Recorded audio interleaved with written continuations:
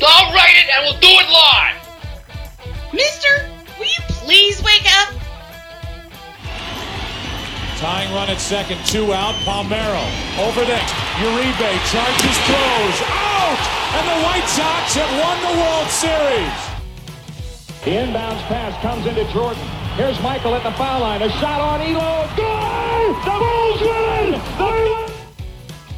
And they under center. Brett gives, tearing up the middle. The Wildcats win! The Wildcats win! We'll see a pickup sometime on the right side, possibly. Montana looking, throwing in the end zone. This is Snowman in the Morning.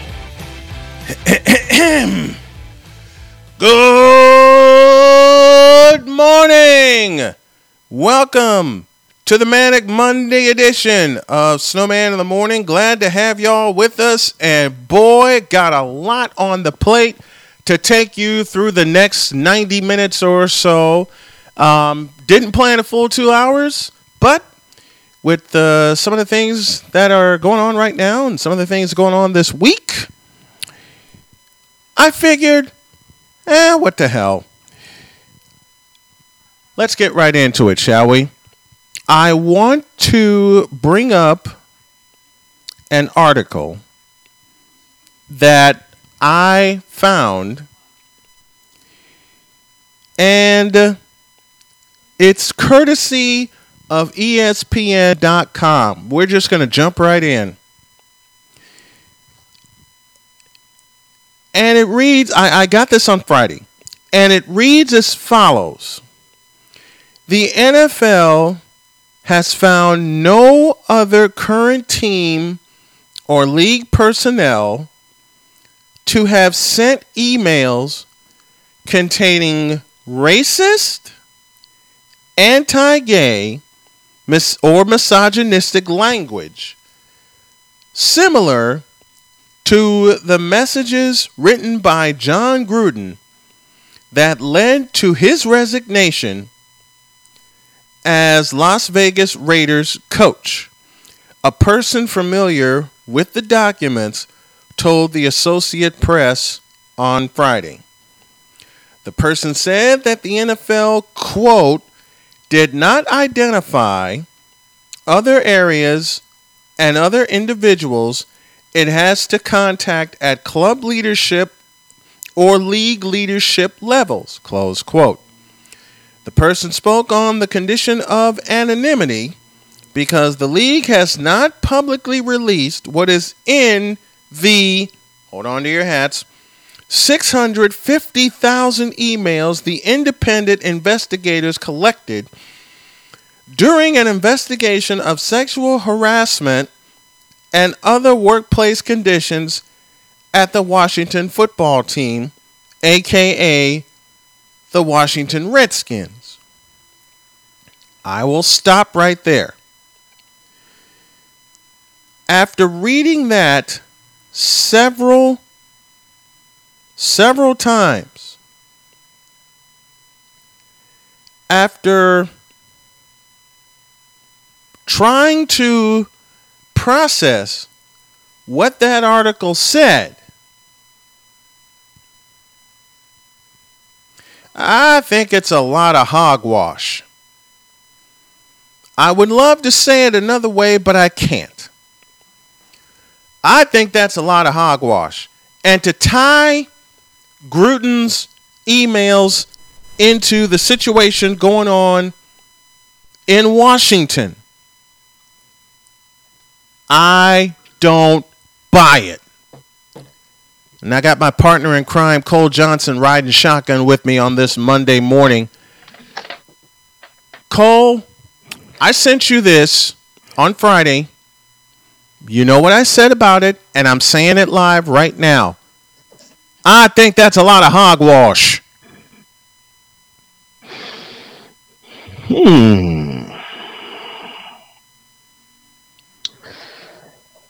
Where should I begin on this topic?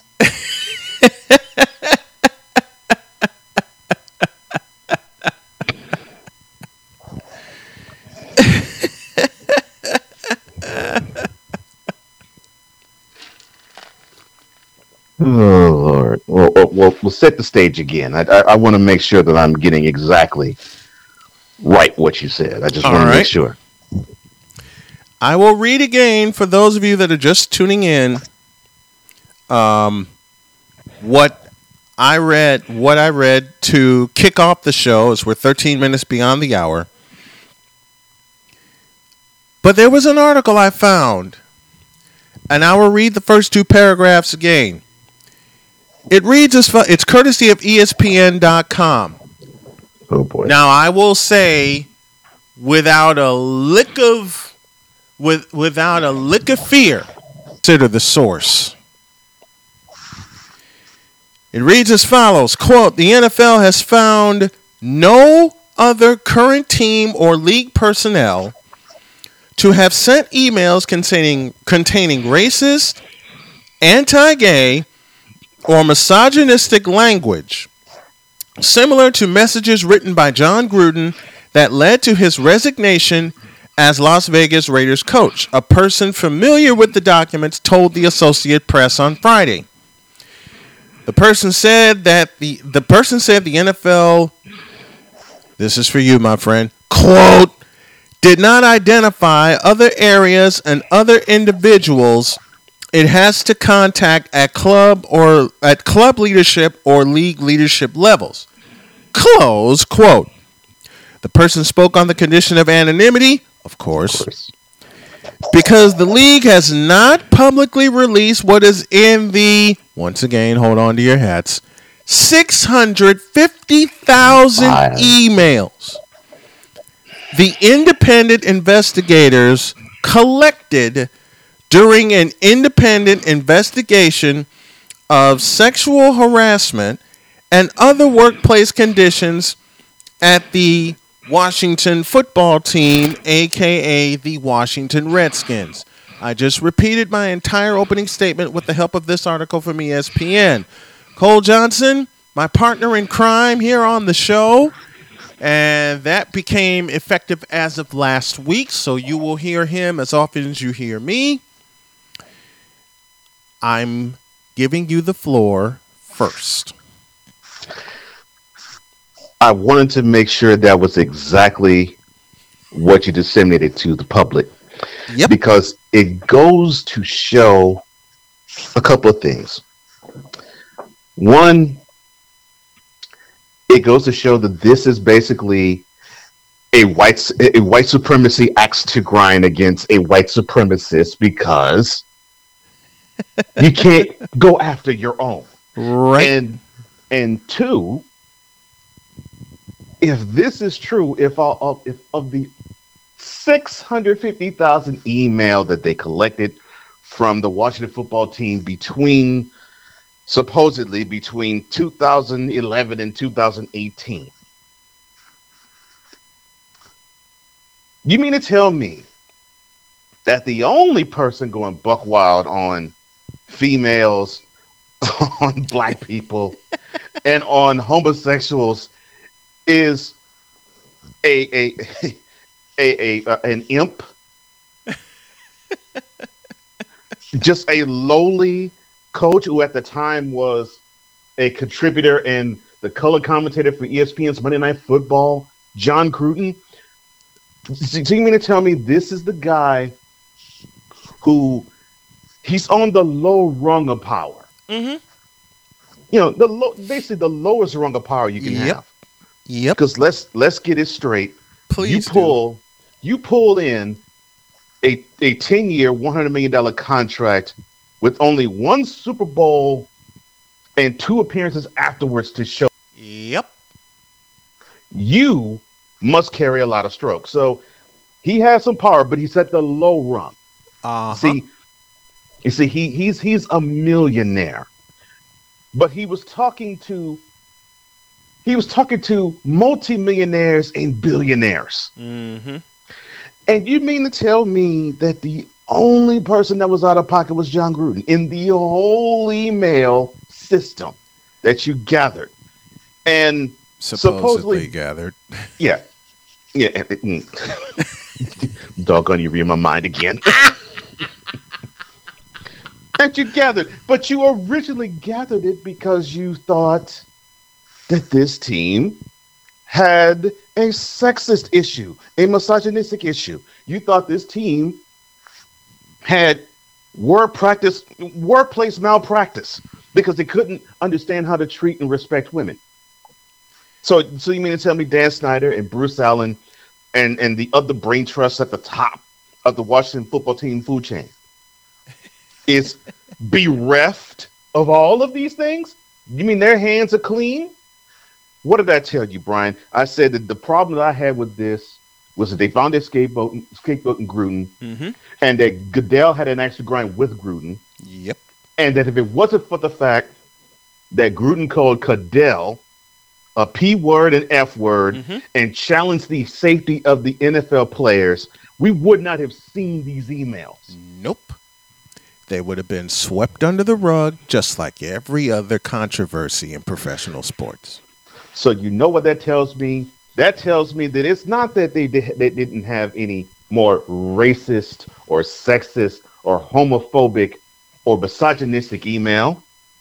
There wasn't any, I guess you could say, man card calling, racist or sexist or anti-gay rhetoric and language directed to Roger Goodell, the puppet for the 31 owners and the one community owner team of the NFL. Yep. That is what it tells me. And the NFL should be ashamed of themselves for feeling as though they took the high moral ground and they're like, our game doesn't do this. Our game doesn't talk like this. Our game doesn't stand for it. Bull. Yes, it does. And the only reason why you didn't stand up for it now was because the puppet for the league got called these names. Yeah. And as you put it so eloquently on Friday, he didn't get in his feelings. He got put in his feelings. That's a wonderful way to put it. Yeah. He got put in his feelings several hundred times over. Now, you mean to tell me, Roger Goodell, the puppet commissioner, that you weren't put in your feelings so many other times before and you only acted until now? Because what this tells me is that A, you have no balls, B, you have no nerve, and C, you are nowhere near the level of, here's a familiar name, the late, great Pete Rozelle. Oh, no. He's nowhere near on the level of Paul Tagliabue. Paul Tagliabue. I would dare not mention that he's on the level of Pete Rozelle. I mean, two other commissioners, as far as racist stuff goes, flatline. Because neither of those two would not stand for it. Yeah, that crap was a non-starter. Yes. Neither of those two commissioners, the late great Pete Rozelle and Paul Tagliabue, who was involved in the Washington Redskins ownership at the time when he succeeded Pete Rozelle. That's correct. You mean to tell me those two kept the standards that Roger Goodell has since ruined? I'll say it again. Roger Goodell has ruined those standards. And what else did I say 2 years ago when all this BS started?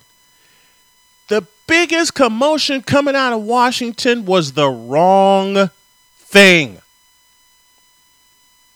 Because if y'all remember, the Washington until now was them removing the Redskins name.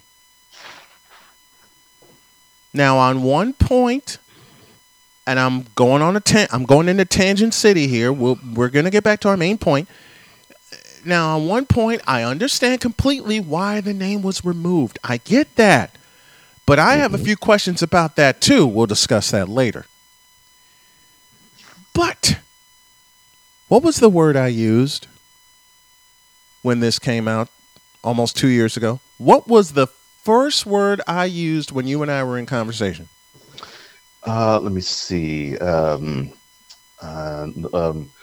A great achievement? No. It's about time? No. I got it. Distraction. The exact sentence I used was, this was a smoke screen. It was a smoke screen. And it's still the biggest damn smoke screen you can look at. And to repeat your question, you mean out of 650,000 emails, there wasn't one? Just one? Non-John Gruden. Exactly. Not not uno, not one. Not supposedly, we have to believe that there was not one non-John Gruden email which had sexist, racist, or homophobic thoughts. Everybody was on their best behavior, man. Everybody was on their best behavior. So they just let John Gruden send these emails to Bruce Allen, and they all for that 7-year span just said, "Oh, John being a racist, bad boy." They just wrapped him on the wrist and just ignored him. Get out of here, please. Remind me of something, please. Who's in charge of the Washington Redskins? Daniel Snyder.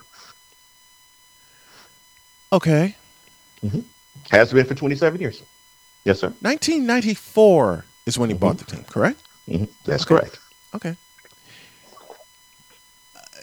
Okay, let's go back a little bit, okay? Because you could say there was more than 650,000 emails because the internet exploded in the 1990s. Yes, it did. And the 1994 season was their 75th year. Right. So everybody was doing a lot of communicating. And at the time, the Redskins were still popular because they were playing at RFK Stadium in the nation's capital. You mean to tell me in 27 years, it took them till now to finally peek into Dan Snyder's doings? After people complain, especially after they moved to Landover, Maryland. Because remember, there were shouts coming out of Landover, Maryland, even though the Redskins made the playoffs in 1999. But remember, this is a lifelong Washington football team fan that we're talking about in the current owner of the Washington football team. Man, the late Jack Kent Cooke is rolling in his grave. The late Jack Kent Cooke is rolling in his grave with all this coming out. And they wait till now to do this? Really? I want to bring up something else. And I don't know if anybody caught it, but I sure did beginning at the top of the season. Last year, painted on the end of the end zones, besides in racism, there was a message that said, "It takes all of us." That's right. Have you noticed how that slogan has now rolled into intercepting cancer? It takes all of us to intercept cancer. Anybody catch that? Or was it just me? Anybody catch that? No, because what was it? Last year, they painted it takes all of us in the social justice realm. But you had issues such as when you had the very first game of last year, and I remember this one between the Texans and the Chiefs in Arrowhead Stadium, where you had all the Texans and all the Chiefs gathered together at the center of the field and knelt. Yep. And you had only 25% of the crowd there. Yep. For COVID reasons. Arrowhead seats roughly 80,000 people. So there was 20,000 or so there. Yeah. Just about all of them booed them when they started to kneel.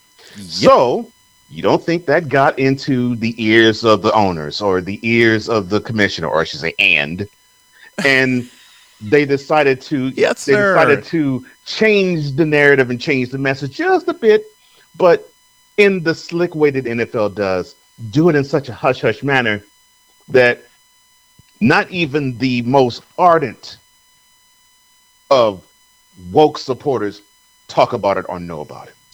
And they won't either. all these woke social justice warriors, 90% of them that hide behind a doggone keyboard, that think they know what sports is, and then they come up to people like you and I, and we politely put them back in their seats. I bet you not one of them caught that transition. Not one. I am willing to lay you a bet that not one of them caught that transition. Of course, now they just moved it back to intercept cancer on one of the sidelines, which I believe is an insult to all the cancer patients, of which I am one.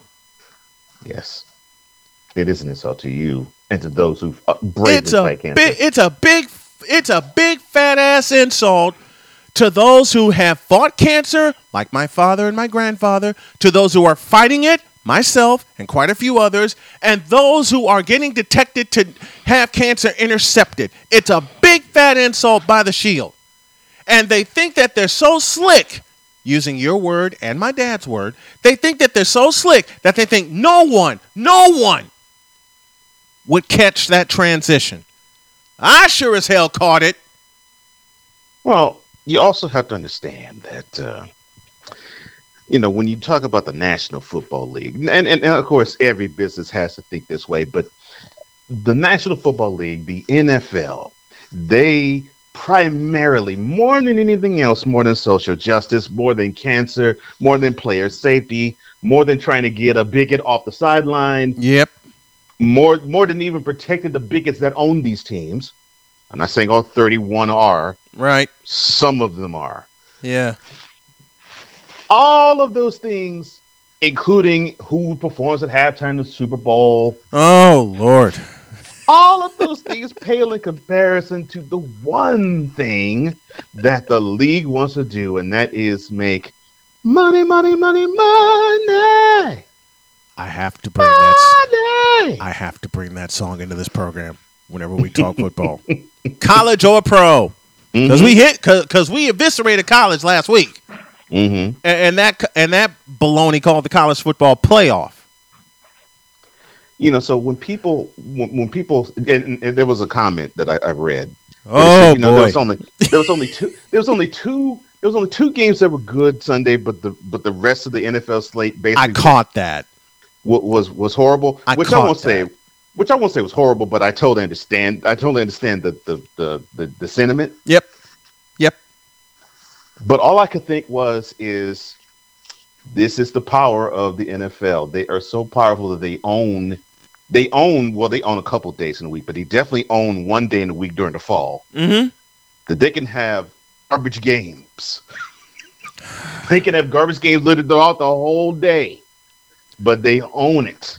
Yep. Why? Because of the money that pours into the company, because that's what the NFL is. It's a company. Every single year. Yeah. They own Sunday. They somewhat own Monday night. Somewhat. They definitely now own Sunday night. It's all because of the revenue that gets poured into the product. That's it.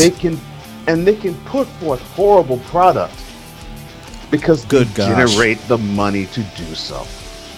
Yeah. And the fans are back taking in all this. Yeah, gobbling it up. Yes. We got a break, but we're going to stop there and we're going to continue there in 120 seconds. This is Snowman in the Morning. Stand by, folks. We're just getting started.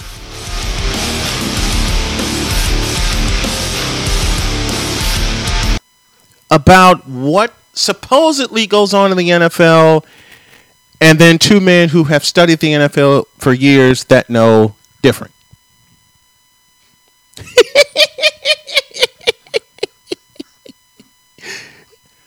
And as my friend Cole likes to tell me, find the lie. Well, I mean, we've only been involved in the sport and loved it, especially NFL, for 40 years. I mean, how could we not know the ins and outs and the ups and downs and the changes and the turnarounds of the NFL, because we've been seeing the ups and the downs and the highs and the lows of the business for that long. Yes, and the business has boomed. The business has blown up. Yeah, blown up. The business has blown up. But sometimes the product has suffered. And I caught that comment. This is where we went to break. I caught that comment of, except for Dallas and New England, which was terrific. Yeah. And except for, what was the other game? Well, you could put. You could put any other game in that blank. Yeah. Well, you did put the Steelers and Seahawks. Steelers and Seahawks, that went overtime. There were 3 overtime games. And the other one was Minnesota and Carolina. That's the other one. Yeah, Minnesota and Carolina. And I didn't have Mick Mixon on last week, but I will have him on this week. I got very, very ill. Y'all know I'm fighting cancer, and I'm kicking it in the ass, hopefully by Christmas. First of all, who was smoking when they made that comment?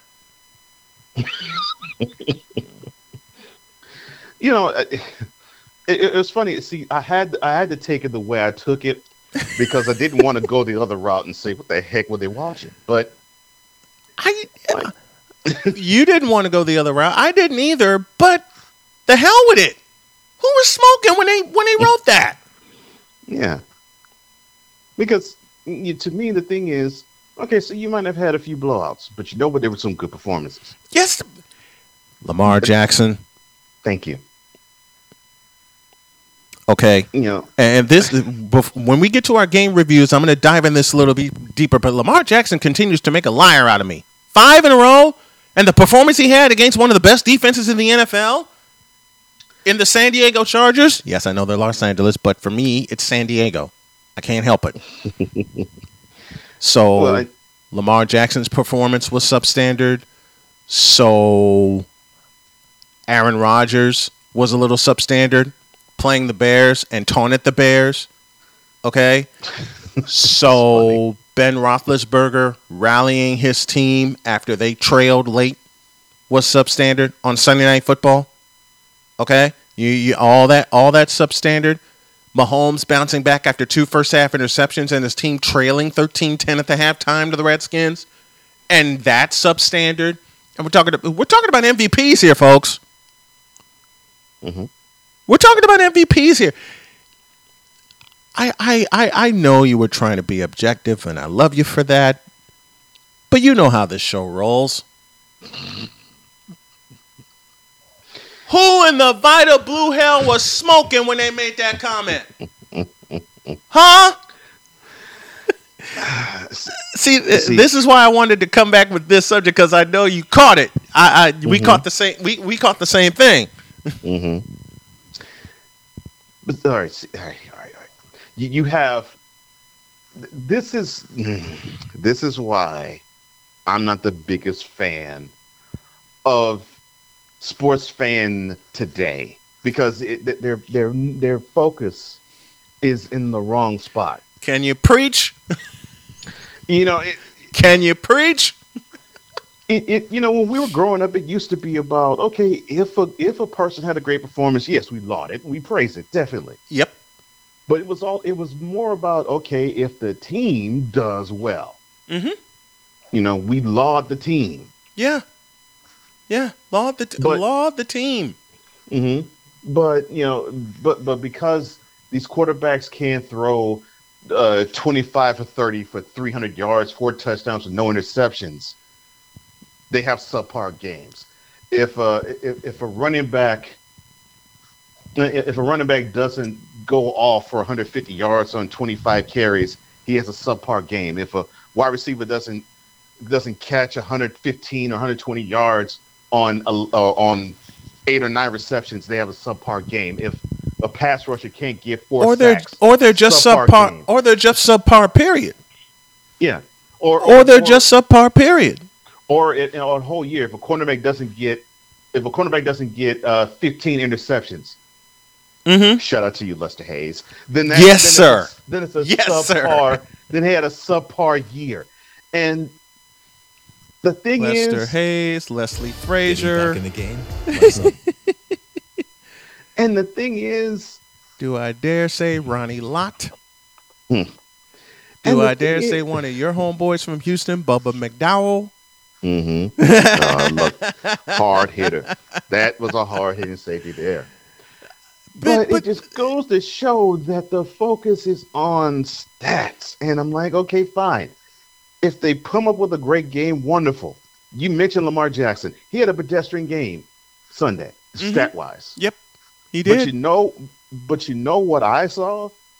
I saw a guy who controlled his troops and got his team the win the way it was supposed to win it. He felt the flow of the team. They seemed to run roughshod over the Chargers. So they decided to say, okay, well, you know what? We're more men, and then we're going to punch him in the mouth. And he did so to the tune of 200 yards on the ground. How am I going to hate Lamar Jackson's performance if he brought them a win by 28 points over a very stout defense? And 34 points. 34 points. How can I crap on that? You know what I'm saying? I can't. I can't either. I saw the score, and I said, man, there's no way I could crap on that because Lamar Jackson is the leader of that team. Lamar Jackson is doing what he needs to do to get his team wins. Lamar Jackson has so far made a liar out of me, and I'm admitting as such on this program. And I've done it the last 3 programs, especially last Monday night. Mm-hmm. You mean to tell me the last 2 drives, and he basically did what Vinny Testaverde did to the Dolphins in 2000, basically 200 yards in the fourth quarter in the air, and then get the win in overtime? Yeah, he showed me something in that game. What have I said? What have I always said on this show? And it doesn't matter the sport. Today's sports fan is obsessed with 2 things. 2 things. Stars and stats. All about the statistics. All about that. You want a prime example? How about the 2019 NFC Championship?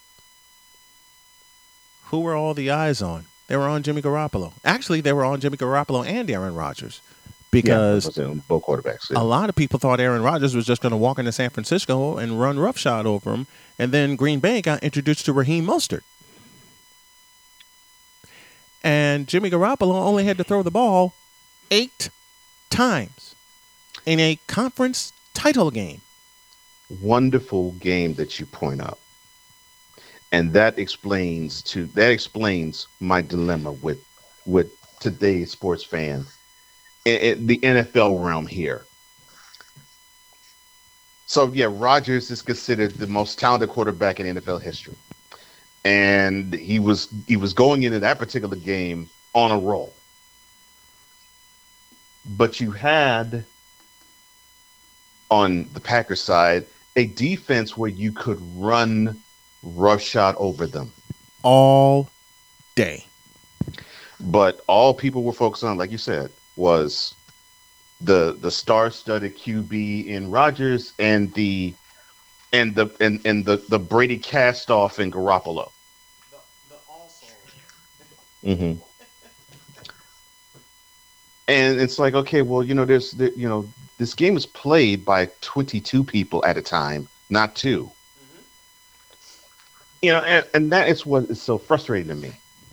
It's like, know all of the people that's on the field, not just the one who's under center or the one who is a skill position player and they can actually have the ball. Know that, especially in the NFC Championship game 2019, know that the San Francisco 49er front simply was just straight up bullies to the Packers defensive front. Yep.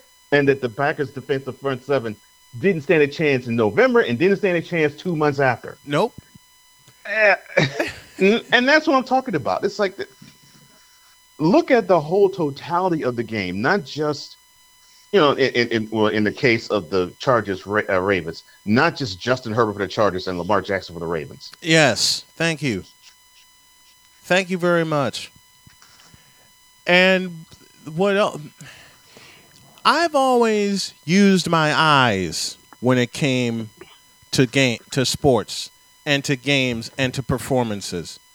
I judge with my eyes, not by the numbers, because numbers can lie. Unlike what some people love to think. The LeBron-Michael Jordan debate. Oh. We can keep it in. The Kyrie-Stephen Curry debate. Oh, we can keep it in football. Brady and Montana. Yeah. And if we can even keep it this year in football, opening night's game. Yeah. Jack, wonderful, impressive performance. 400 yards in the air. And what happened? Still came away with an L. A big fat ass L. Took a big fat ass L. All right. And here's where I point out a game that can be deceiving. And that game was in Cleveland. May as well start our NFL review right now. The Browns got a foot put in their ass. That was a butt whooping. The Browns got taken out to the woodshed and downgraded, and they were politely downgraded to Factory of Sadness status. Oh, again. That was a butt whooping. Kyler Murray went nuts. All right? The Arizona Cardinals went nuts. Led Murray 20 of 30, 229, 4 touchdowns, no picks. All right? Looking up all the stats here. Y'all want me to use stats? I'll use stats, no problem. But I'm going to put it in the correct context. Baker Mayfield, 19 of 28, 234, 2 touchdowns, 1 pick. Case Keenum got into the action, 1 for 3 for 6 yards. This game told me 2 things. One, the Cleveland Browns and Baker Mayfield, as I correctly predicted, are going to start regressing. And yesterday was a big part of it. Big game in their house, and they got socked in the jaw. Ooh. Now, the second part is going to upset a lot of Cardinal fans, but I'm still not impressed. Let me explain why I'm not impressed with the Arizona Cardinals. Go back to last week, shall we? Okay. The San Francisco 49ers ran for 164 yards against the Arizona defense that was supposedly one of the best in the league. Correct. And held the Cardinals to 17 points. Were it not for their own ineptitude, and no, to all you haters, I'm not afraid to call out what my own team does. They were very inept on offense, but still... Yeah, they couldn't move the ball and score. They couldn't move the ball. They could not move the ball at all, and yet we're still within 7 points of the supposed best team in the NFC West, which will get disproven later in the year. I digress. James Conner carried 16 times for 71 yards. Yeah. As a team... They ran this for just what I loved. That's what I love, how they rush as a team. As a team, 130 plus yards. Yes. Okay? Riddle me this, Batman. Why couldn't they do that against a beat-up 49er defense? Y'all want to make comparisons? I'll make a comparison, and I'll make a comparison. You can't listen. The 49ers are beat up. They're getting littered with injuries again, but they had the week off this week. Indianapolis is next. And, boy, I'm going to have fun Sunday night. Well, if the Cardinals are supposedly the best team in the NFC West, which I still don't buy because I go off of what my eyes tell me, why? Go ahead. No, I was going to say, and most people still don't. Yeah. Yeah, go ahead. If the Cardinals team in the NFC West, and I still don't buy that because I go off of what my eyes tell me, then please tell me, why did they lean on Kyler Murray to do basically everything against the best defense in the NFL? Have you an answer for me, Sean? Yes. Normally, when you put such the onus on your quarterback to be your passing game and your running game, that normally tells me that you do not have trust in your running game, or the defensive front four is a bit of a problem for you, or it's a combination of those two. And I would dare say and dare submit to you, sir, your answer is, unlike yesterday's game against the Browns, the Cardinals seem to fear the front four of the 49ers defense. And it's understandable because that front four is rather physical. Yep. And on top of it, when they try to put it in the legs of Murray along with his arm, he got corralled. And he rarely ever gets corralled. But San Francisco sacked him 4 times. It is rare he gets corralled. So to me, when they have their matchup against San Francisco, I'm thinking, my bad, Santa Clara, since they don't play as Candlestick anymore. See more of the same, and I can picture probably the 49ers offense being a little bit more capable of driving and moving the ball. Because in my estimation, I think the Cardinals defense, how can I put it? They're like the Bills defense back in the early 90s, where they basically was like bend but don't break. Right. You'll be able to move the ball on us. You can even run it a little bit on us, and you can pass a little bit on us. But we don't really want you to score. We're going to do everything possible to not allow you to score or make it tough for you to score. Exactly. Now, I'm going to move to the Cowboy game against New England, in which the Cowboys won 35-29. Good game. I saw that one. Great game. But I want to illustrate a point. You had a chance for a ton of rushing yards against New England. Please say this again. You had a chance for a ton of rushing yards against New England. Dak Prescott threw the ball 51 times. Yeah. In a game where you were supposed to blow out New England, Dak Prescott threw the ball 51 times. Yeah. And this is supposed to be a balanced offense? Then riddle me this. How come your 2 best running backs, one of which is Ezekiel, I'm just going to concentrate on Ezekiel Elliott.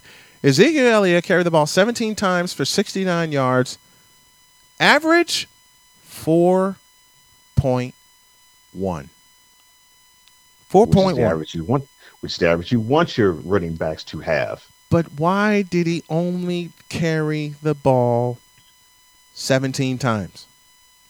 Matter of fact, Ezekiel Elliott had a total of 24 touches in this game because he also caught 7 for 50 yards. I understand wanting to get more use out of Elliott, which is what you should have been doing the entire time. Yeah, he's only the best offensive player on the team. Can you say that again, please? Ezekiel Elliott, number can 21 you for the Cowboys? Can you say that again for me, please? He is only the Cowboys' best offensive player on the team. What have I often asked about the Cowboys? Why don't they use their best player more? Yeah. Why don't they use their best weapon? And it almost came back to bite them in this game. Yes, it did, because the Patriots had the lead. Now, kudos to Dak Prescott for getting them the tying field goal and the winning points in overtime, but you should not. If you're a balanced offense,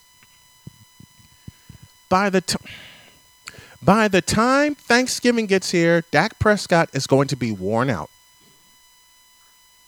Oh man, I hope not. But I think you might be right. I hope that to not be the case. I really hope that to not be the case. But by the time Thanksgiving gets here, Dak Prescott is going to have a rubber arm. Man, I'm glad you're looking at this the way I do.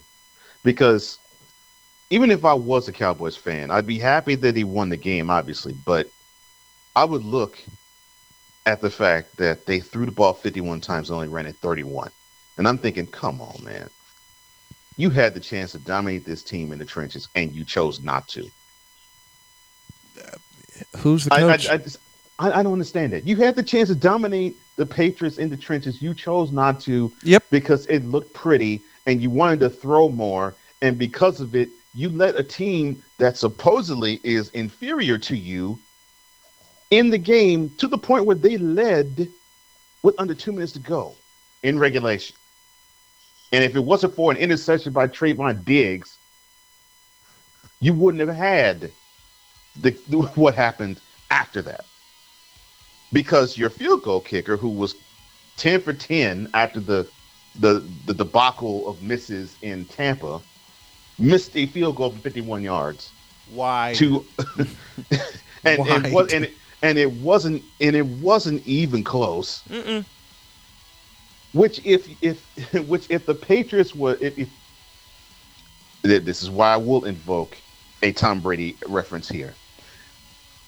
If the Patriots had Tom Brady, if this was 2 years ago, and they had Tom Brady, the final score would have been what was it? 23-21. Yeah. Patriots, because he would have run out the clock, would have exhausted Cowboys their timeouts, would have gotten a couple of first downs they needed, and would have killed the clock. Which is something Dak Prescott has not learned yet. Which is something Mike McCarthy doesn't trust. Which is something... There you go right there. Mike McCarthy... I'll say it again before we go to break. Mike McCarthy doesn't trust Dak Prescott. Mike McCarthy doesn't trust his offense. And before we go to break, I'm going to make you so happy by saying Mike McCarthy doesn't trust Ezekiel Elliott. Ding, ding, ding, ding, ding, ding, ding, ding, ding. He surely does not. And that has been my number one issue with McCarthy, even when he was a Packers head coach. That is my issue with him as the Cowboys head coach now. We got more NFL stuff as we head to hour 2 in 120 seconds. This is Snowman in the Morning, the late morning edition. Back in a minute.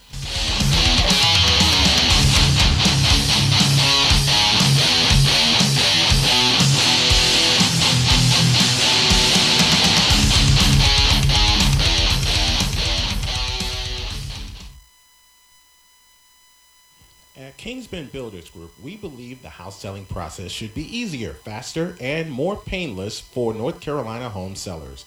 If you're serious about selling your house in North Carolina, we're ready to give you a fair cash offer. Also, when we buy your house directly from you, we buy as is. You walk away without having to do any repairs. We'll even clean out the property for you. It's that easy and that convenient. Get a fair cash offer from a trusted local cash home buyer to sell on the date that you pick. No realtors, no fees, no commissions. Call or text us today at 704-448-3179. That's 704-448-3179. Kingsman Builders Group, building with royalty. This is Mario Andretti. You know me as a race car driver, but I'm also a Meals on Wheels volunteer. I've raced against the sport's biggest personalities, but I've never met more vibrant, amazing people than the seniors served by Meals on Wheels. As a volunteer, you deliver a hot, nutritious meal and a friendly hello to someone just like your mother, grandfather, or next-door neighbor.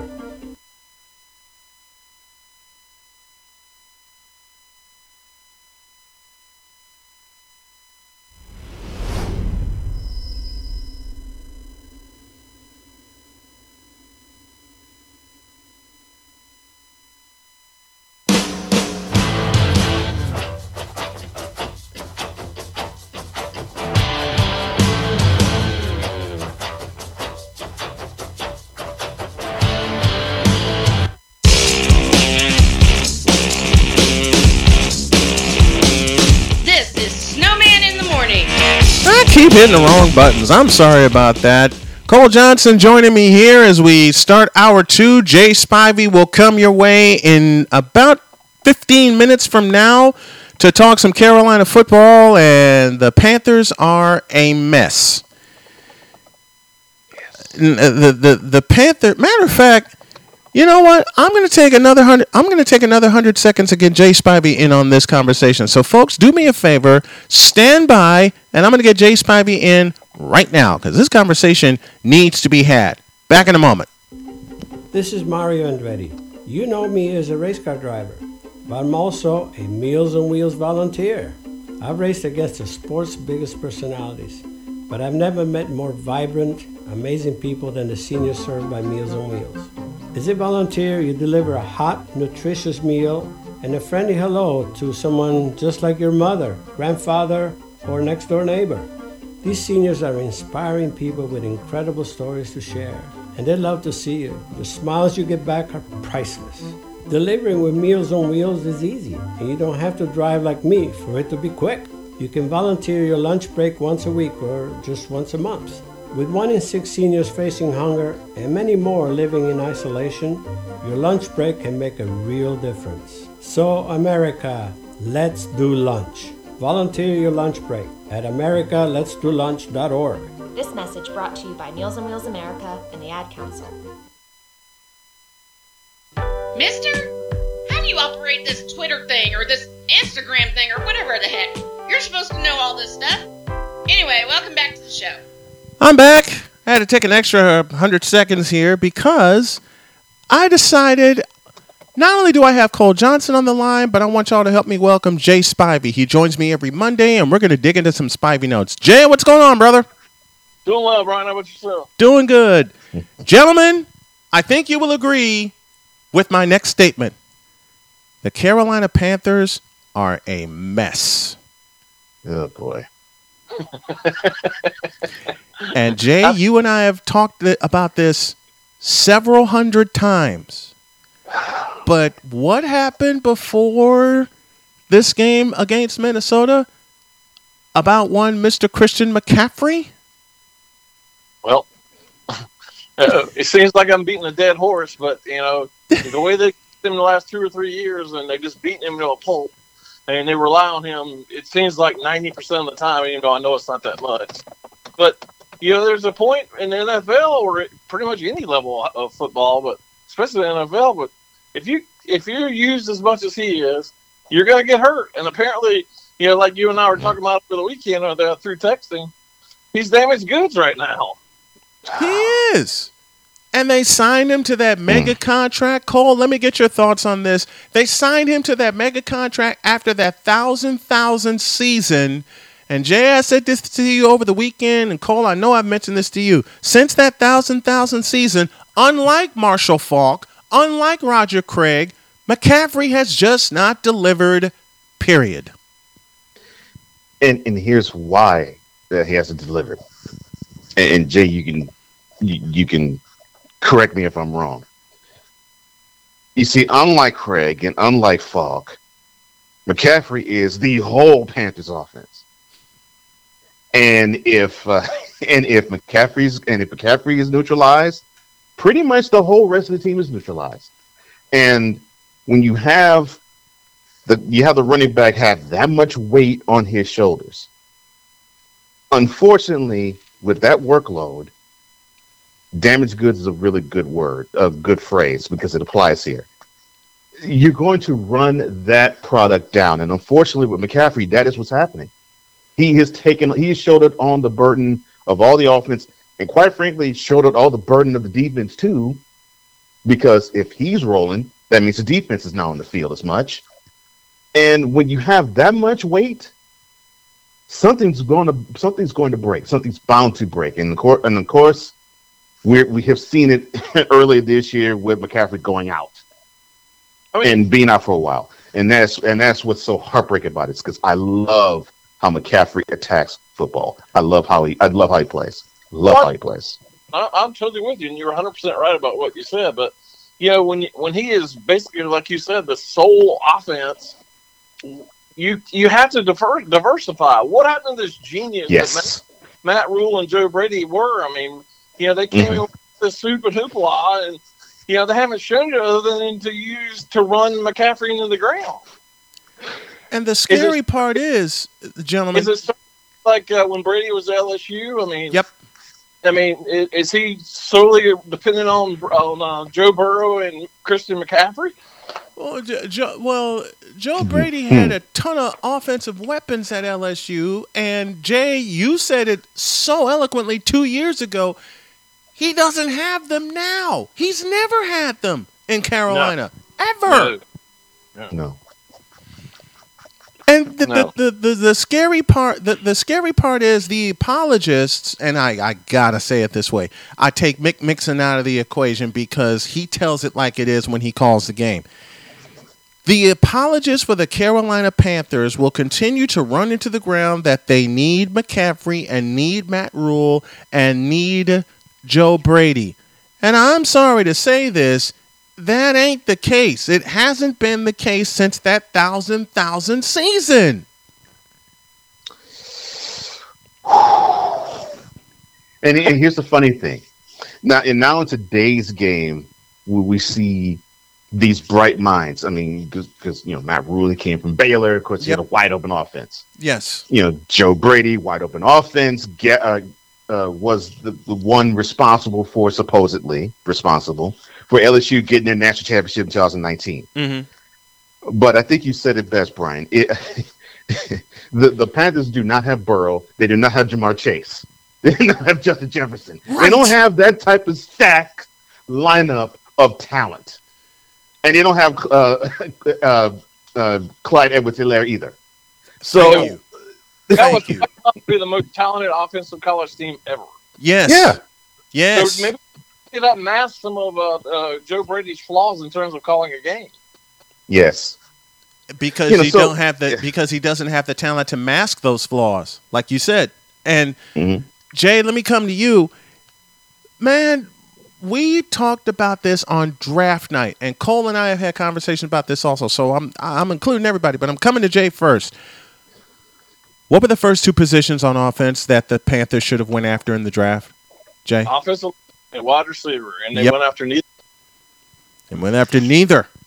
And they had two of each available. The receivers were from Alabama. The receivers were from Alabama. Devontae Smith and Jalen Waddle. And passed on both of them. They passed on both of them. They had Penei Sewell out of Oregon. They had Rashawn Slater out of Northwestern. And passed on both of them. And I'll never forget when they passed on both of those and both the receivers, Jay just sent me a message that said, uh-oh. Because you pretty much knew, stick with Jay here for a moment. Jay, we pretty much knew how this was going to turn out. Yeah, they started 3-0, but then they faced the Cowboys, the debacle with the Eagles, and the debacle with the Vikings, even though they came back and tied that game. Boy, Brian, like you and I were talking about last week with the schedule. I mean, they have a very favorable schedule, and they've lost the first games of the schedule. Mm-hmm. They had a 7 or 8 game stretch where they could have won easily 6 or 7 of those games, and they've lost the first 2. Yep. I mean, you can't do that. You can't lose at home to the Eagles and the Vikings. You can't do that. And you had control of the Eagles game. Absolutely, and they had control of most of the Vikings game. Yeah. They had control of the Vikings game, and they had control of the Eagles game, and they coughed up both of them. And thinking Sam Darnold was the answer, Jay was the first one to come to me, folks, and say, I don't know about this.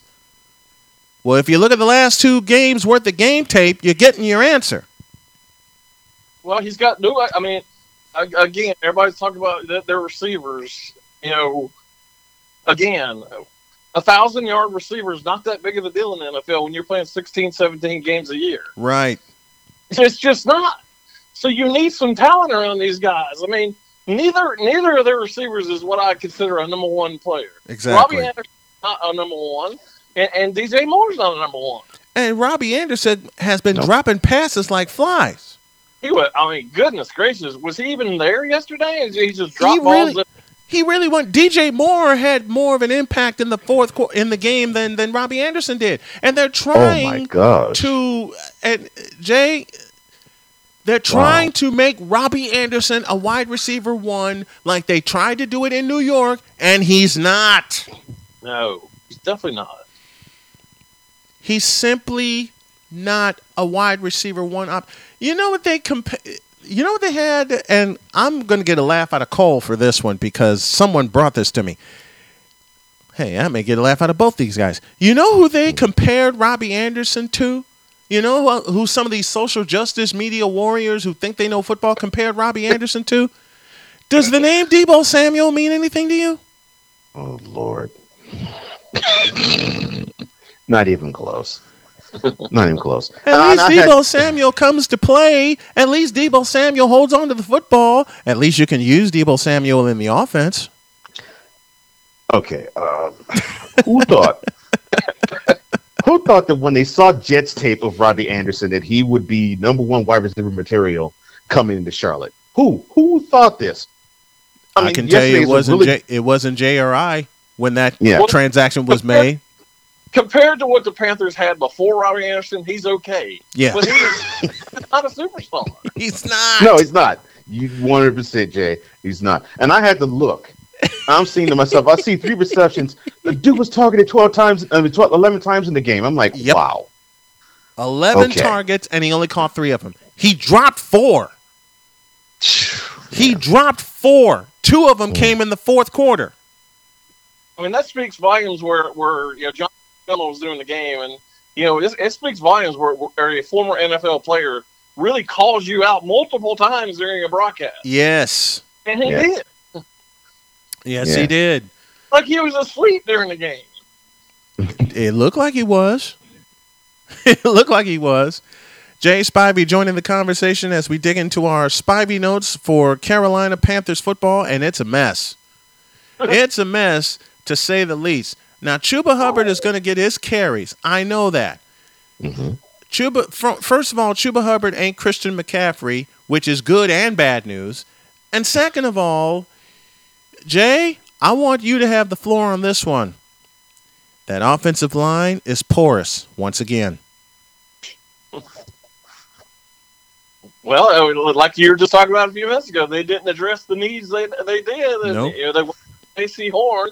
Then they traded Dan Arnold for some unknown reason for a defensive back with the Jaguars. I mean, obviously they needed somebody with the injuries they had, but still, you trade Dan Arnold, who, in this day and age of the NFL, you have to have a tight end. And they don't really have a tight end.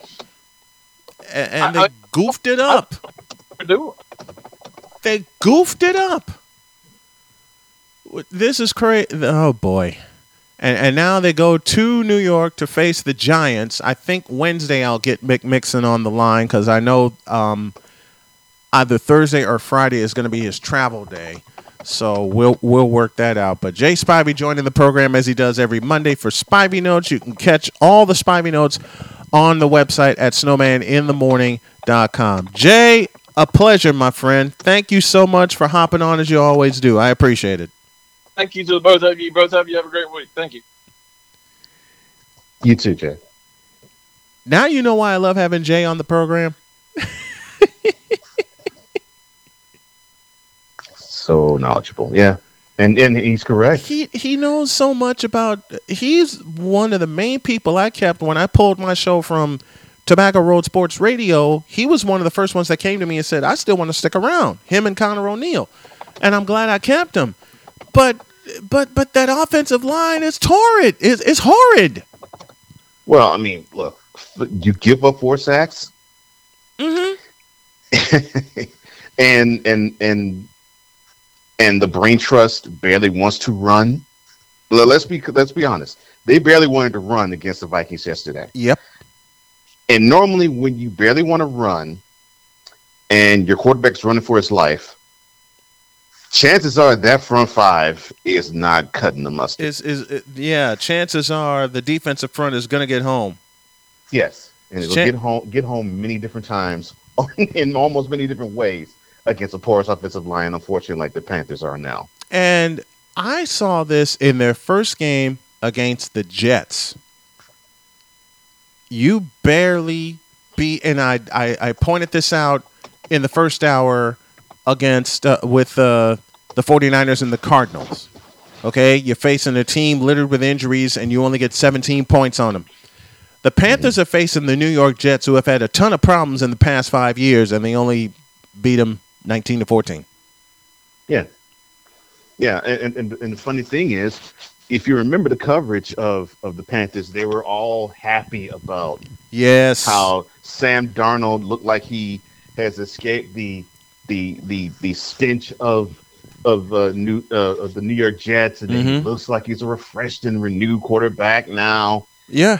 And we fast forward 5 weeks, he puts up a performance that is absolutely putrid. To say the least. To say the least, it's putrid. Yeah. It's simple and plain to me. Mm-hmm. When you rely on one talent to make sure that everything else works, you better hope that one talent is Superman, or has vibranium in his blood, or is impervious to any type of injury. Because once he goes down, everything else falls with him. And it's not going to be just Christian McCaffrey that's going through it right now. Kyler Murray is going through it. I'm sorry, Arizona may be defeated, but Kyler Murray is being leaned on a lot. Well, here's the fun thing about this. Stephen A. Smith actually has said, I'm taking a wait and see approach to the Cardinals because 6-3 last year were the Cardinals, and then they went and they sunk like a rock. Mm-hmm. And why did they do that? Well, it was because, number one, was relied on so much. Yeah. And you remember, for him to get to 6-3, it took a Hail Murray to DeAndre Hopkins. Yeah, or 50-yard Hail Mary pass from Murray to Hopkins just to even win that game. Yeah, because they should have lost that. Yeah, that should have been an L. That should have been an L. And I got Dave Pash's call of that. I'll use that later in the week. And I love listening to Dave Pash do his thing for either for the Cardinals or for ESPN. One of the other teams I want to look at that's going to fall, that's going to sink like a battleship, the Dallas Cowboys. Why? Dak Prescott. And I'm not saying Dak Prescott is bereft of talent. I'm saying he's getting used too damn much. Here's the problem I have with the whole team as constructed. McCarthy relies too much on Dak, and that defense. And I keep hearing a lot of people, especially Cowboys fans, saying, "Well, you say the defense is not all that great. I mean, heck, they're middle of the road, and they have a balanced offense. They go top 5 offense, they're middle of the road defensively, and they get takeaways." I'm like, okay, the takeaways are good. I'm not saying that's bad or wrong. Right. That's good. I'm glad that the defense is forward-thinking in wanting to get the ball for their offense as many times as possible. Mm-hmm. Good. But there comes a time when you get those takeaways and either it doesn't get turned into points or you don't get the takeaways at all. And you have to stop the team that's in front of them. You have to get some 3-and-outs. You have to you got to stop them from not. I'm sorry. Did you say 3-and-out? Did you say 3-and-outs? Yes. You got to force some 3-and-outs. You got to force the team to punt and not get within field goal range. You got to do that every now and then, so that it isn't stressed on you to either turn the offense over or submit points. Yep. Because right now, when I look at the Cowboys defense, that pretty much is it. Okay, well, they're going to score on us if we don't get the ball for offense. Exactly. And to me, that is a bigger sense of a downfall than even with Dak Prescott. Because, yes, they are using him too much to my liking. 30 passes, maybe 35 at the most, but you have to utilize. Now you got Pollard along with Elliott. Yep. You got to utilize those two. You've got to utilize those two because that will help your defense, and that will surely help Dak. It sure will. And go back to 2019. I'll compare this with what everyone thinks with Garoppolo. You know the most passes Garoppolo threw in a game? 45. That was against the Arizona Cardinals, and that was when he didn't have George Kittle. That's when he didn't have part of a running game because Arizona sped the game up. That's part I love of Arizona, but the most passes that Garoppolo's thrown in the game in his San Francisco career is 45 because he's had a running game behind him. Yeah. Yeah. What's the need to throw that many times? And it was like what Jay said about. It's like what It's like what Jay said about a 1,000-yard receiver. He's correct. Yeah, you got 16, now 17 games to get 1,000 yards. And not only that, now you have teams that throw at least 40 times a game.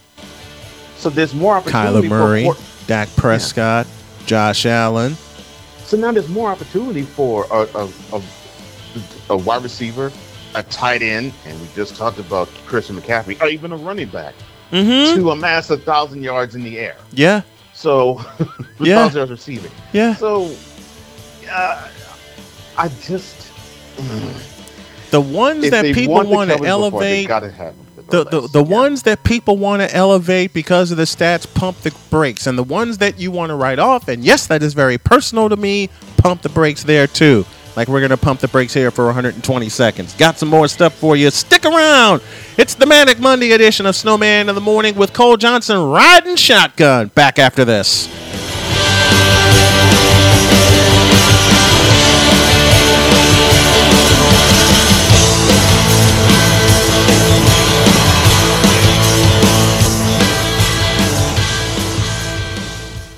Excuse me, I know you have a 9 o'clock, so I'll keep this short.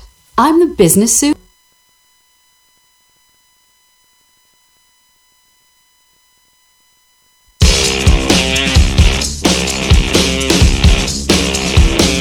This is Snowman in the Morning.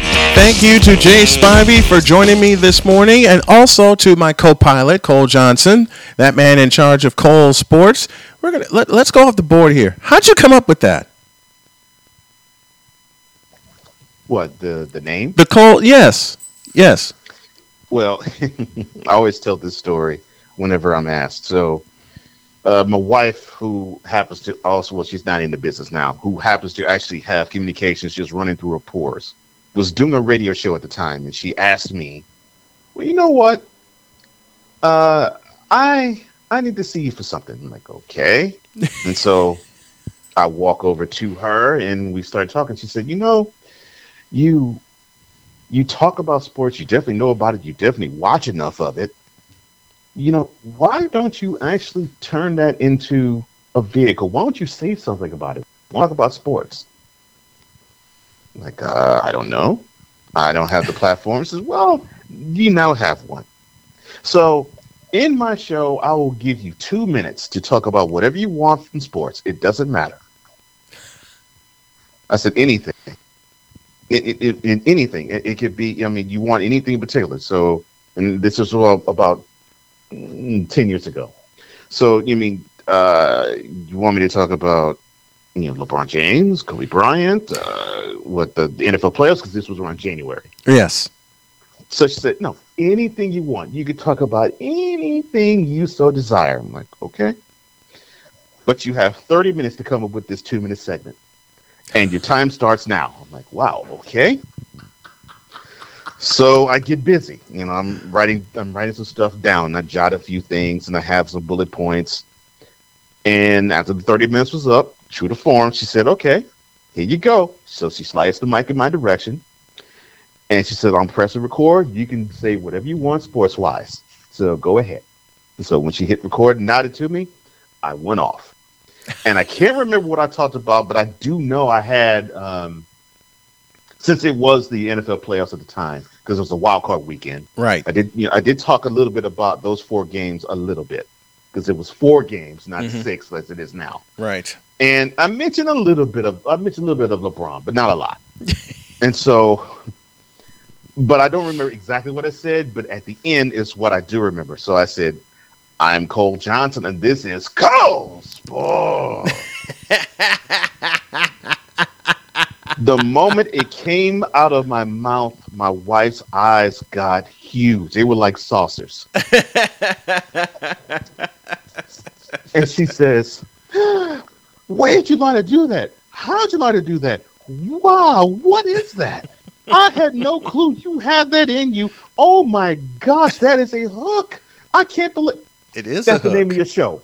That's the name of your show. That every time you are on this mic, I don't care what you're doing, Kyle Sodge, do that. Do that.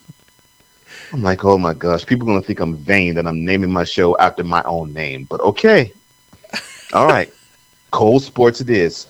So that's what so it was born then, but it took me 4 years to even get it off the ground. Understood. Yeah. So yeah, it was gosh, that was almost 10 years ago. This January it would be 10 years. So wow. It was January 2012. And fast forward to January 2016, that was the first show. And then I felt it was like, okay. It came from I'm bored, I really don't have anything to do, might as well just simply get my get my phone, press record, and just speak. Yep. And I did. And what got me hooked on Cole Sports was an episode he put on YouTube when DeMarcus Cousins signed with the Golden State Warriors. Mm-hmm.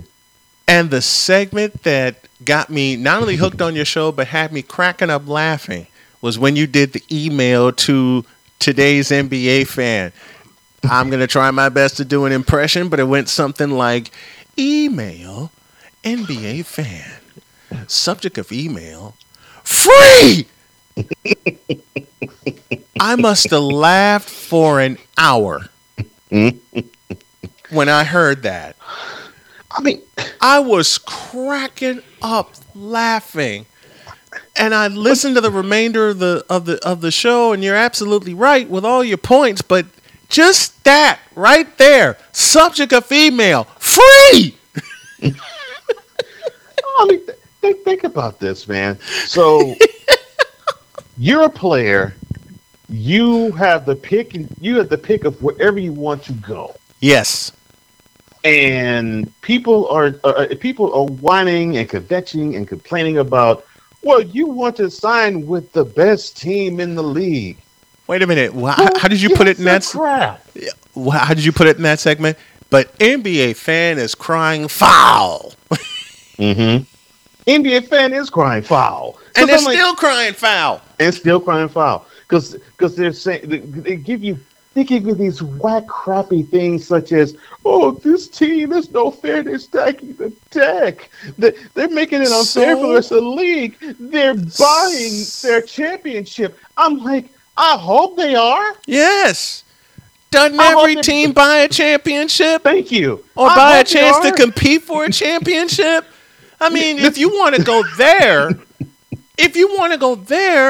the first set of folk you should be mad at is the Boston Celtics. Yeah, because they modeled it. Everybody else. They started this way back in the 60s. And it has been modeled ever since. The first two teams you need to blame are the Boston Celtics and the Los Angeles Lakers. Mm-hmm. Not this version, dear God. No. Not this version. We'll talk more about that in the next segment. But damn it, the Celtics and Lakers started it. Mm-hmm. And then the Bulls came along, then the Spurs came along, and the Warriors came along. Really? Y'all want to get mad because teams are buying a championship? I mean, isn't that what they're supposed to do? My thought is, okay, this is the NBA, so this is a professional league.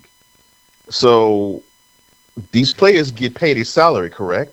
Mm-hmm. So if they get paid a salary, that means the team that they're playing for is buying a championship. Basically, because they're paying the players. They're paying the players to get them one. So they're paying the players. What the hell's the problem? Oh God! So you would think these fans would actually. Wait a minute! I said I cussed.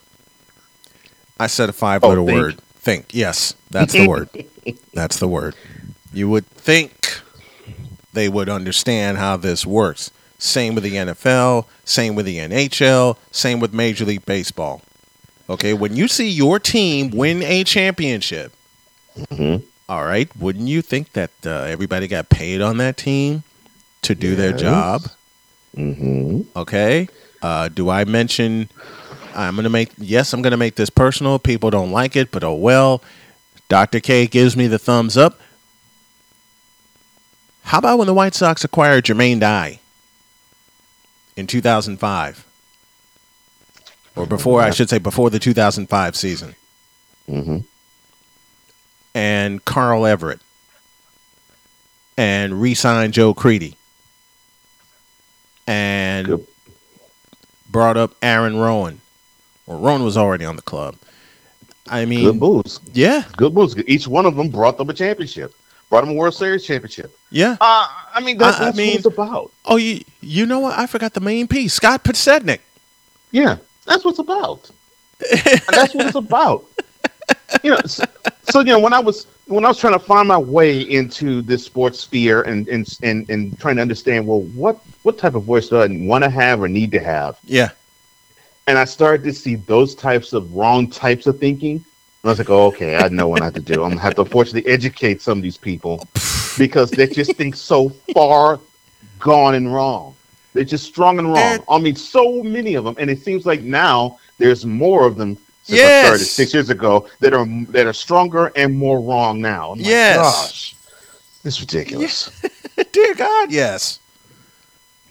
Dear God, yes. You and I have talked about this off the air 100,000 times. And the folks that think the way that they think would try to throw stats at us. We mentioned this earlier in the program. They would try to throw stats at us. And here is the prime example. Brady versus Montana. It's a football Monday. Let's keep it with football. Brady versus Montana. Everybody wants to, crown Tom Brady the greatest quarterback of all time. Wrong. No. Well, I don't buy that. I don't buy the argument. So okay. But he has to be because he has 7 championships and Montana only has 4. I mean, Brady went to 10 Super Bowls. Montana only went to 4. So 7-4. Come on, Brainiac. You should know. 7 is greater than 4. How many times have you heard that argument? I borrow from you, my friend. I had a conversation with a Bradyite. You got bronzexuals, I got Bradyites. You got Bradyites? Oh, laid on me. I had a conversation with a Bradyite who used that particular argument. Oh, Lord. And I said, I can end this conversation in 30 seconds. And he says, how? You can't convince me that Montana's greater than Grady. Yes, I can. By using, you want to use stats? I'll throw you 2 of them. That will eviscerate and erase your argument. He said, all right, what you got? Montana threw no interceptions in the Super Bowl. Montana also did not lose in the Super Bowl. That's right. You want a bonus stat? How about this? As much as people want to celebrate Brady having 5 Super Bowl MVPs, okay? Who was the first player to get 3? That would be Montana. Exactly. 16, 19, and 24. And 24. And man. The one in 24. Yeah. Did he show out on that one? Woo. I told this story on the air, and I told you, and I told my wife this one. I was so confident in the 49ers in '89 that when they eviscerated the Rams 30-3, I walked past my mother, and I said, Mom, Denver is going to get killed. Dad just walked up and gave me a hug.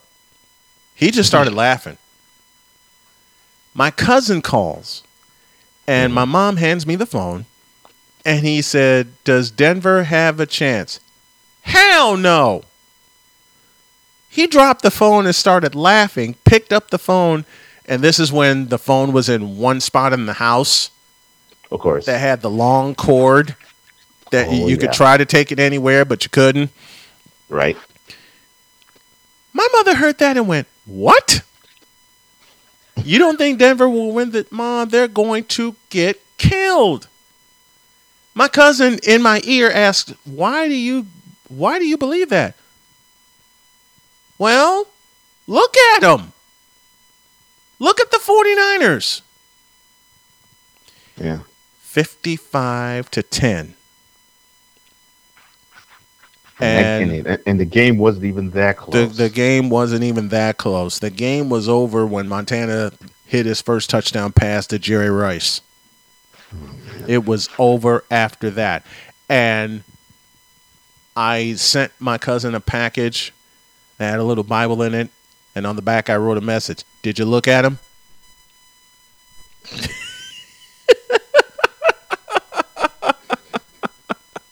Oh, my gosh. That was a clinic. I mean, you will never see. The closest Super Bowl clinic to that was Steve Young's performance.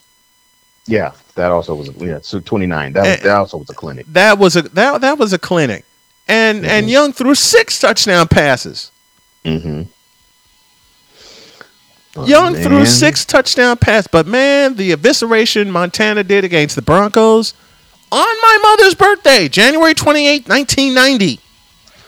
I don't think I've ever seen an offense in a big game like that operate so technically sound like that, ever. And that includes Super Bowl 29. I don't think I've ever seen that. Yeah. But I still take them both because they're my 49ers. Oh no, the one in 29 was awesome too. There's no question about that. I'll never forget a story I watched on a documentary or on a game tape.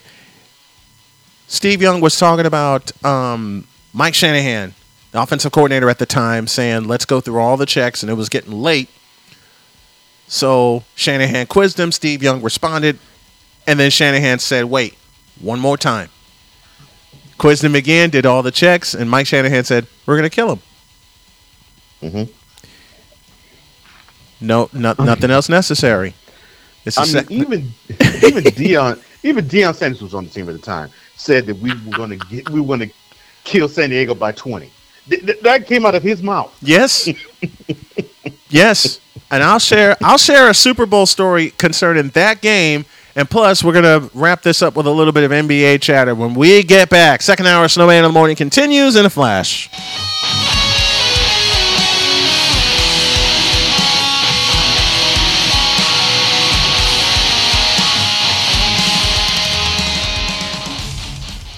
Are you over 50? Would you like to...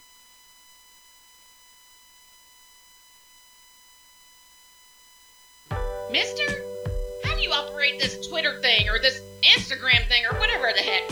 You're supposed to know all this stuff. Anyway, welcome back to the show. It was so funny as we welcome you back to the program with Cole Johnson riding shotgun with me on Snowman in the Morning. It was so funny when someone recognized my wife's voice when she did my voiceovers, and I always would like catch her saying something crazy, and I said I have to use that. And the first time that happened was when I did the intro and outro for the Snowman in the Morning podcast, which she will do again. And we were watching the Saints and the Vikings 2 years ago. And the play that got erased, which was Vikings fumble, Saints pick it up. Someone got touched down by contact, but the player who picked it up, I think it was Malcolm Jenkins, raced all the way to the end zone. And my wife blurts out, "Insanity ensues."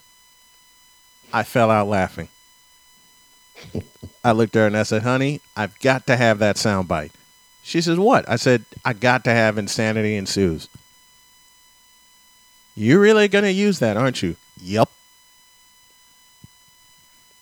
What can I say? Tonight, it's the Buffalo Bills and the Tennessee Titans. Make your pick right now. I'm picking the Buffalo Bills in Tennessee to get the win in Tennessee. I love you, King Harry, but I think Josh Allen is really going to show out. Bills and Titans. Yeah. ESPN has the television call. Westwood One has the radio call. And for those of you that listen to Sirius XM, you can find the Bills or Titans radio channel, and I love Sirius XM. I'm going to endorse Sirius XM. Sirius XM is the radio listening partner of Snowman in the Morning. This is where I catch all my favorite games and my favorite play-by-play announcers. Go to SiriusXM.com or download the SiriusXM app on your phone to catch all your favorite games. Now, as we come down the stretch here, The NBA starts tomorrow. Oh. I might be drinking because of the games they have scheduled. Well, you have to understand. They want to go after all of the fandom. I know that. Mm-hmm. But I still don't like the schedule, man. Well, at least you have your Warriors playing on opening night. But that game's going to be so damn boring because the Warriors are going to eviscerate the Lakers. I'm sorry, did I say that aloud? And that's a bad thing? Not for me. No. Well, then what's the problem? It's the Laker fandom. It's the Nets fandom. Oh, yeah. That frightens the ever-loving daylights out of me. Yeah, they both can be a bit much. Yeah. You would think... How can I put this nicely? Don't? Okay, I won't. You would think they would actually learn about their teams. And not just the players on them. What? So you mean to tell me they have to have more fandom than just LeBron is my favorite player on the Lakers and Durant's my favorite player on the Nets? They got to do more than that? Yes. I mean, here I go cussing again. Actually do your research, people.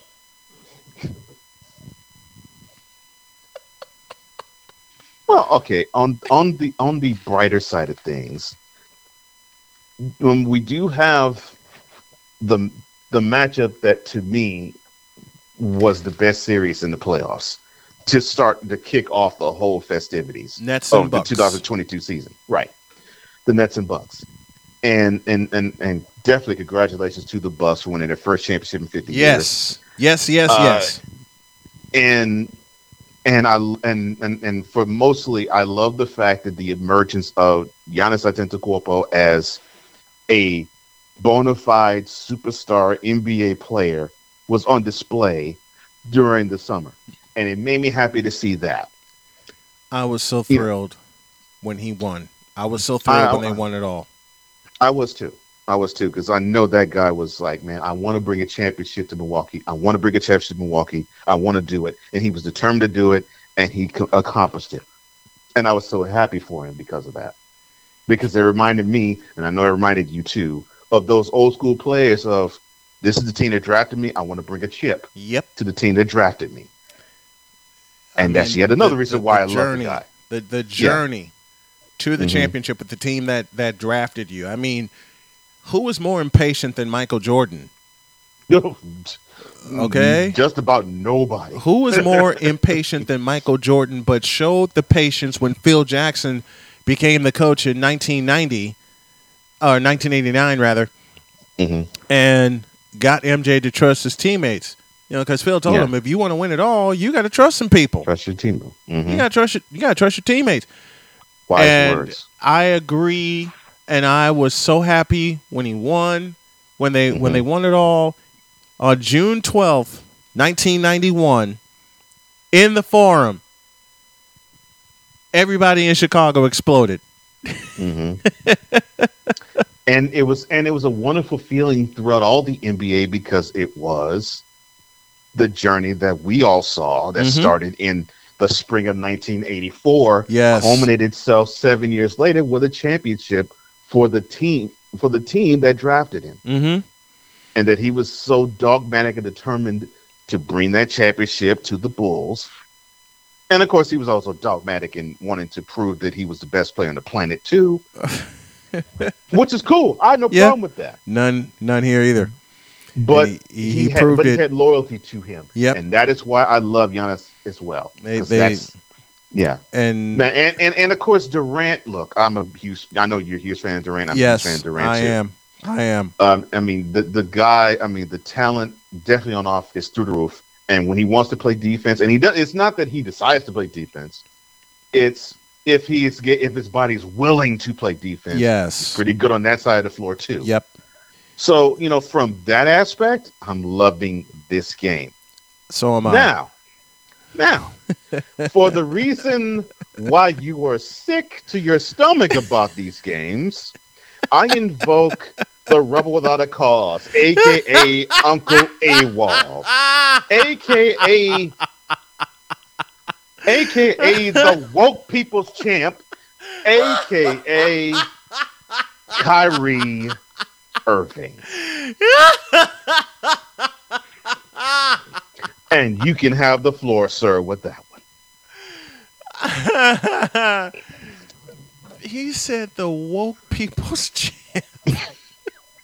which explains it all. Which explains it all because he wasn't woke at Duke. He wasn't woke in Cleveland, although you should have been with everything that was going on with you and around you.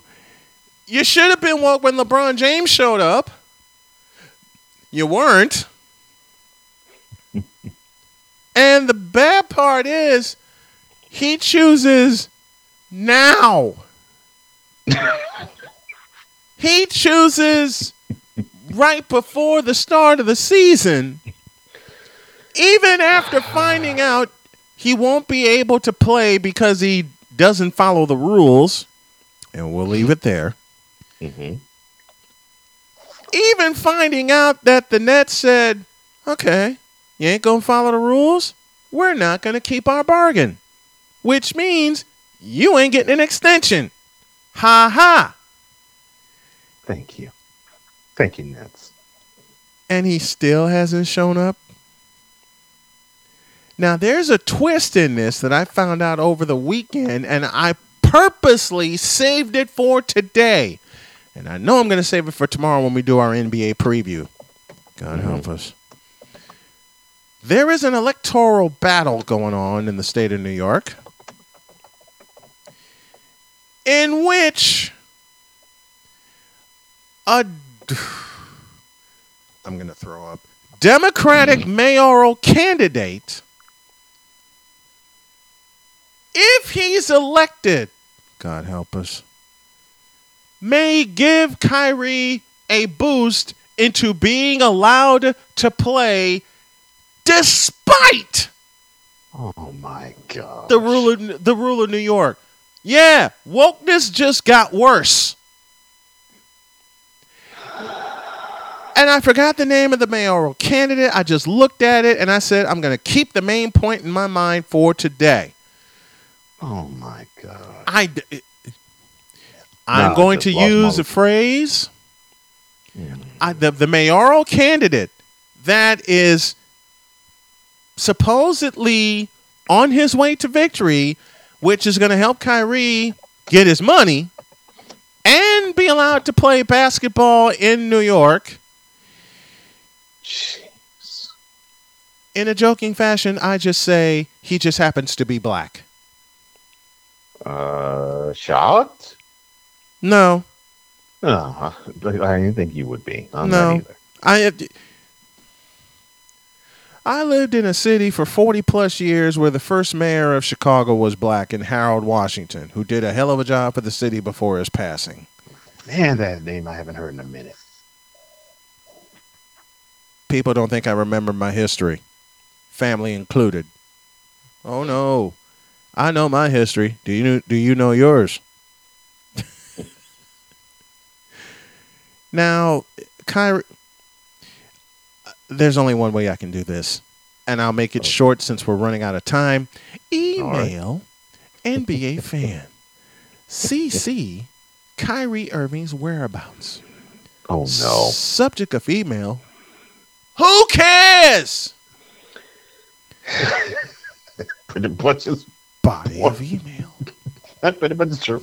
There. So everyone wants to see Kyrie Irving play with the Brooklyn Nets. Yes.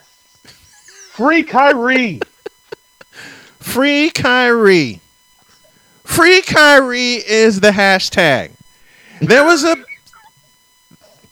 a post on Twitter that said Magic Johnson was allowed to play with full-blown HIV, and yet Kyrie cannot play because he can't get a vaccine.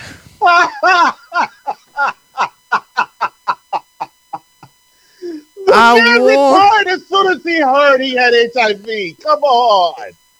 Oh, Lord. Sorry. Rewind to November 7th, 1991. Magic Johnson said, quote, "Because of the HIV virus I have attained, I have to retire from the Lakers today." Close quote. You revisionist history idiots. Come on, man. Really? Oh, gosh. Let me repeat what I saw on Twitter in the midst of this email. And I know I'm gonna go. I know I'm gonna go over time, but everybody in the studio is laughing. Okay, so I'm gonna go for it. I'm gonna go. I'm gonna go for it. People are like, "Man, go with it." There was a post on Twitter that said, and it came from a blue check. Oh Lord. That said, Magic Johnson was allowed to play with full-blown HIV, and Kyrie Irving cannot. And yet Kyrie Irving cannot because he won't get a vaccine. Good Lord. I want to let that marinate for about 30 seconds before I respond. Thank you for my laugh. I needed that. I knew you'd. Look, folks, it's true. I'll put it on the website when I find it. It's the truth. I saw that. Oh, my gosh. Under that was like 8,000 comments. Mm-hmm. 6 of those 8,000 were saying, "Free Kyrie."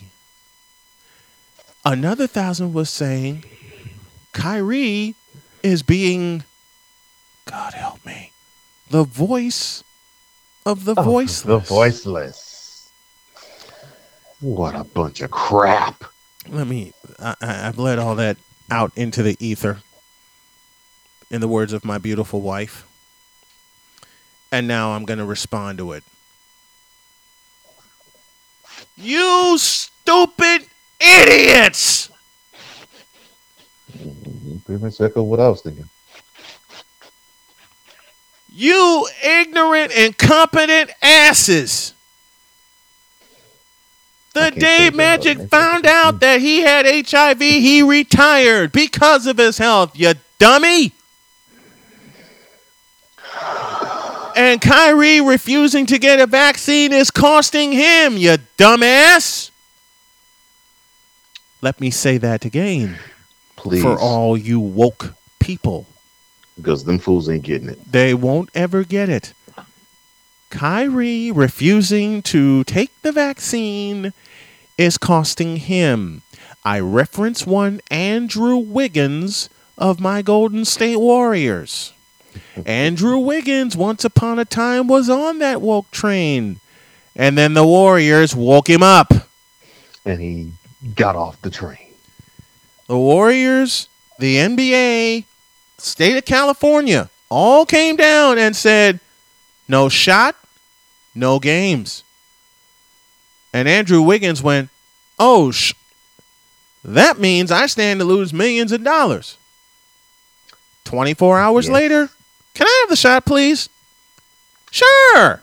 Zap. And now Andrew Wiggins is a part of the team. Problem over. Problem done. Kyrie, why don't you learn? Why haven't you learned? Why haven't you listened? Why haven't you turned your brain on? And please at least do that. Why haven't you even... Here I go cussing again. Reasoned to lose a ton of money. Shall I say that again? Kyrie Irving, you idiot, stands a ton of money. Yes. I have zero problem. Oh, it's fact. I'll do the Find a Lie challenge. You ain't gonna find one.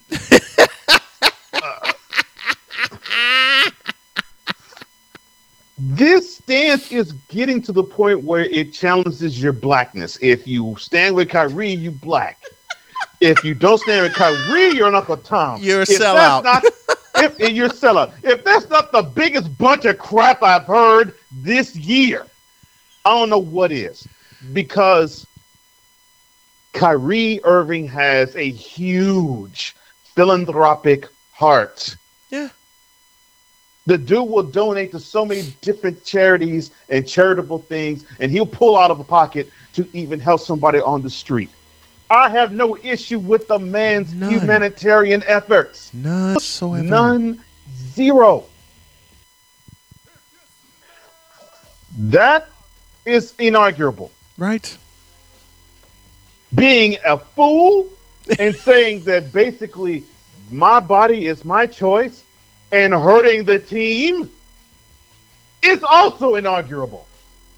Mm-hmm. You can be a big philanthropic guy with a huge heart and be a selfish prick at the same time. Those things are not mutually exclusive because right now, Kyrie Irving is a philanthropic, selfish prick.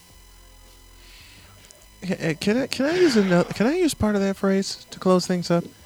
Not only is Kyrie Irving a philanthropic, selfish prick, I'm going to use a 4-letter word at the end of this. He's a philanthropic, selfish fool.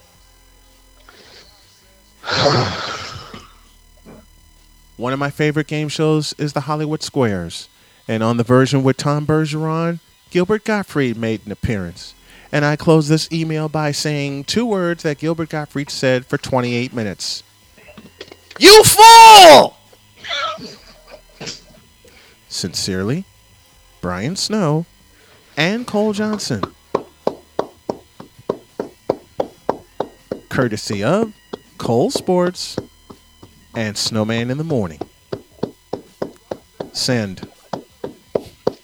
Yes, sir. Yes, sir.